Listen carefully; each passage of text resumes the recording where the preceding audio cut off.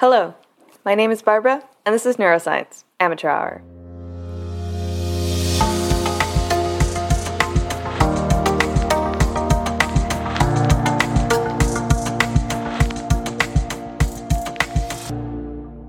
So today's episode is part 2 of my little mini-series on the neuroscience of language and speech. 2 weeks ago, we covered the neuroscience of speech production, specifically the brainstem circuit involved in the physical manipulation of our laryngeal muscles. To briefly review, the laryngeal motor cortex sends out a command signal for the laryngeal muscles in the throat to contract, and that travels down to the nucleus ambiguus in the brainstem. This brain nucleus houses the cell bodies of the motor neurons that will eventually connect directly onto the laryngeal muscles. It's the movements of the laryngeal muscles plus the air we expel from our lungs that results in sound coming from our mouths.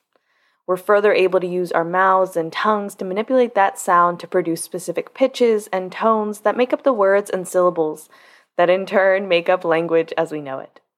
The same language that Oliver Wendell Holmes described as the blood of the soul into which thoughts run and out of which they grow.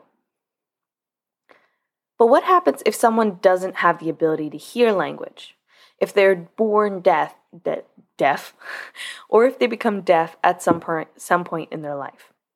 How do the brain regions involved in language production and auditory processing change? So that's what this episode is about, the neuroscience of deafness. Let's find out more. I know that there's a large variety of deafness. Deafness. Over 400 kinds, actually. But the kind that I'm going to focus on today is the kind that occurs before birth, where an individual is never exposed to a sound in their life, otherwise known as congenital hearing loss. Now, what would be the cause? Well, in a large proportion of cases, it's genetic. Scientists have identified a few genes that are linked to prenatal deafness, including the gene GJB2, which encodes a protein called connexin 26. Connexin 26 is fundamental in the functioning of the cochlea, the snail-shaped part of the ear that's responsible for translating changes in pressure, because that's what sound is, into neural signals. In fact, any gene whose mutation or alteration could result in changes in the structure or function of the ear may result in deafness. If the ears don't work, you can't hear. But genetics are only part of the story. Prenatal deafness in a child can occur from environmental factors, such as complications during the mom's pregnancy from infections like rubella, toxoplasmosis, and herpes. There's also some drugs, known as ototoxic drugs, which can damage a baby's hearing system before birth. So what's going on in the brain of deaf individuals? Scientists have been able to show that early auditory deprivation alters cortical and subcortical brain regions primarily linked to auditory and language processing, which in turn results in behavioral consequences. How does auditory deprivation alter brain structure? So, when a child's brain is developing, connections form across the brain like spider webs. Neurons will bridge the different brain regions involved in processing information to those involved in generating emotion and all the rest of them, etc., etc. And in order for the brain to properly form the connections it needs to, we need to experience things within a, quote, sensitive period, unquote. In the case of learning how to properly process sound, we need to be able to hear sounds. The sensitive period we're talking about is when the brain is maximally plastic, maximally able to adjust and configure its structures and circuits to the individual's experience. In the case of auditory processing, this sensitive period lasts about 3.5 years, although plasticity remains in some but not all children until approximately age 7. And I bring this up because these experiments are super important for understanding when it's best to place a cochlear implant in a congenitally deaf child, but more on that towards the end of the episode. So, before I move on, I want to dive a little bit deeper into neuroplasticity. Neuroplasticity is the brain's ability to change and adapt as the result of experience. There's 2 broad types. The first is functional plasticity, the brain's ability to move functionality from a damaged part of the brain to undamaged areas. The second is structural plasticity, the brain's ability to actually change its physical structure as a result of learning. For a long time, it was thought that this neuroplasticity was only present during early childhood development.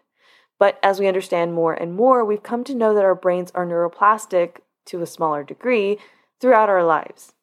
And the awesome thing is that neuroplasticity is actually extremely variable across individuals and throughout our lifetimes, which makes it really, really fucking cool, but also kind of a bitch to study sometimes. But back to how this relates to deafness. So, several studies have demonstrated that there's a developmental decrease of synaptic plasticity in the auditory cortex after early deafness. The auditory cortex is the part of the temporal lobe that processes auditory information in humans and many other vertebrates. In short, early deafness means less plasticity in the part of the brain responsible for processing sound. The organization of the auditory cortex is in its own way pretty damn cool. The primary auditory cortex, which is often referred to as A1, actually has a precise topographical map of the cochlea, a tonotopic map, if you will. Now, what that means is if you move from front to back or like anterior to posterior in this brain region, you'll see a representation of sound of increasing frequency. And that's pretty fucking cool, right? We also see this kind of organization in the visual cortex and somatosensory cortex, so it makes sense that we can see it here too. So, if someone has been deaf their entire life, this tonotopic map will not develop correctly. So what's that brain real estate being used for? It turns out that the vision part of your brain takes over. I found this paper from 2017 that wanted to understand the principles that govern large-scale reorganization in the brain like this. They drew from findings in the visually impaired that several visual regions preserve their task specificity, but might switch to tactile or auditory input. So in their experiment, they asked deaf and hearing adults to discriminate between temporally complex sequences of stimuli while being imaged in an fMRI, so that researchers could look at their brain activity. They saw that the same auditory regions were activated when deaf subjects performed the visual version of the task and when hearing subjects performed the auditory version of the task. Simply put, in deaf humans, the high-level auditory cortex switches its input from sound to vision. What? It's like there's no wasted real estate, or no wasted neural real estate. The brain is kind of the literal embodiment of that meme. The guy's like, no free real estate meme. I don't know. It's hard. It's hard to convey over podcast. But my first question after learning this, of course, was, wait, do deaf people see better than hearing people? It kind of falls in line with this well-known idea that if you lose a sense, the others will get stronger to compensate. And with the functional plasticity we talked about towards the beginning, that would make sense, right? And while the idea sounds good, it turns out that deaf individuals exhibit both better and worse visual skills than hearing controls. Researchers have shown that in cases where you only look at deafness, you do see some enhancements in visual cognition. They're not as universal as one would expect. In fact, they're limited to the aspects of vision that are attentionally demanding and would normally benefit from auditory visual convergence. Think things like attentive listening. You need to pay attention to what that person is saying, and you have to look at them as well.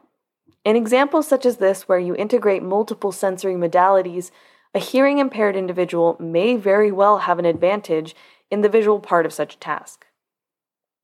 But the auditory cortex is one thing. What about the brain regions that are involved in language processing? As I'm sure you all well know, deaf individuals will sometimes learn and use sign language to communicate with others. That's not universally true. From my understanding, it depends on the resources you have throughout your life.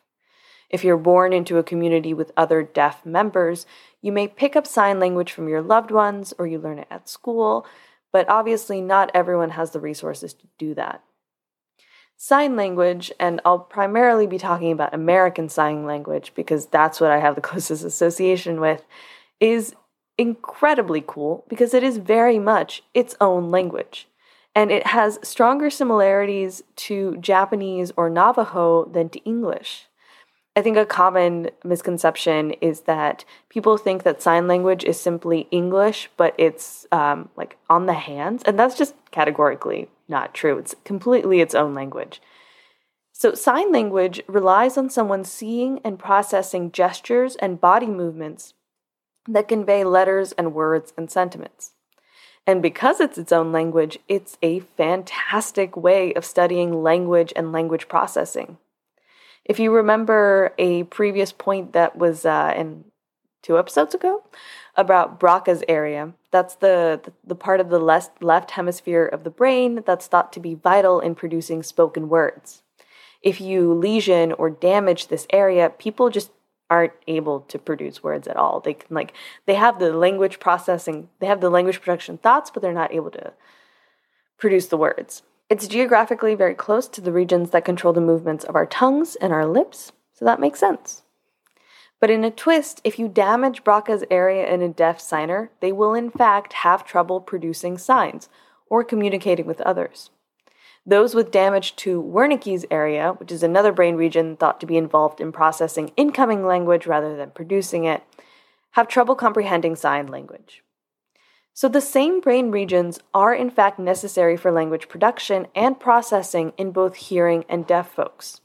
But the specialization of these cortical networks for language processing does not appear to be driven either by the acoustic requirements for hearing a spoken language or by the articulatory requirements for speaking. It seems likely, then, that it's the specialized requirements of language processing itself, including, for instance, syntax, composition, and understanding coherent concepts that determine the final form of specialized language circuits. It doesn't matter if you're hearing or you're deaf, language circuits will form regardless of the means of communication. The deaf community is a pretty incredible one, and for a child that's born congenitally deaf, many choose to stay deaf.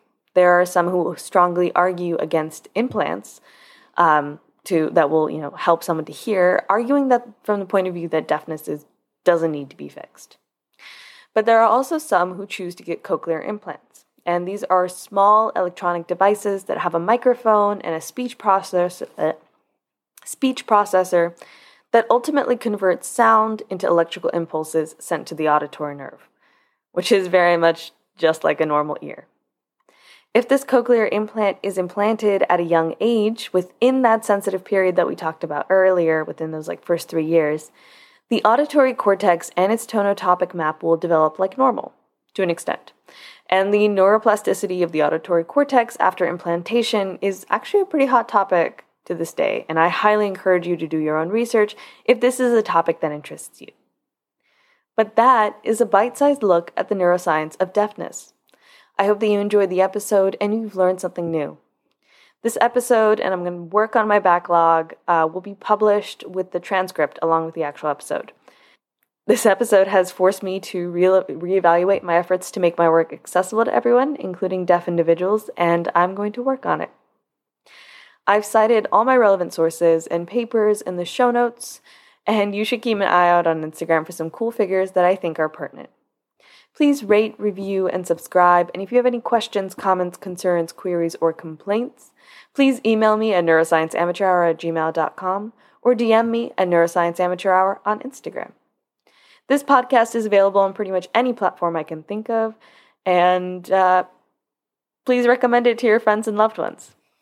Also, if you're feeling so inclined to financially support my work, please buy me a cup of coffee at buymeacoffee.com/neuroscience.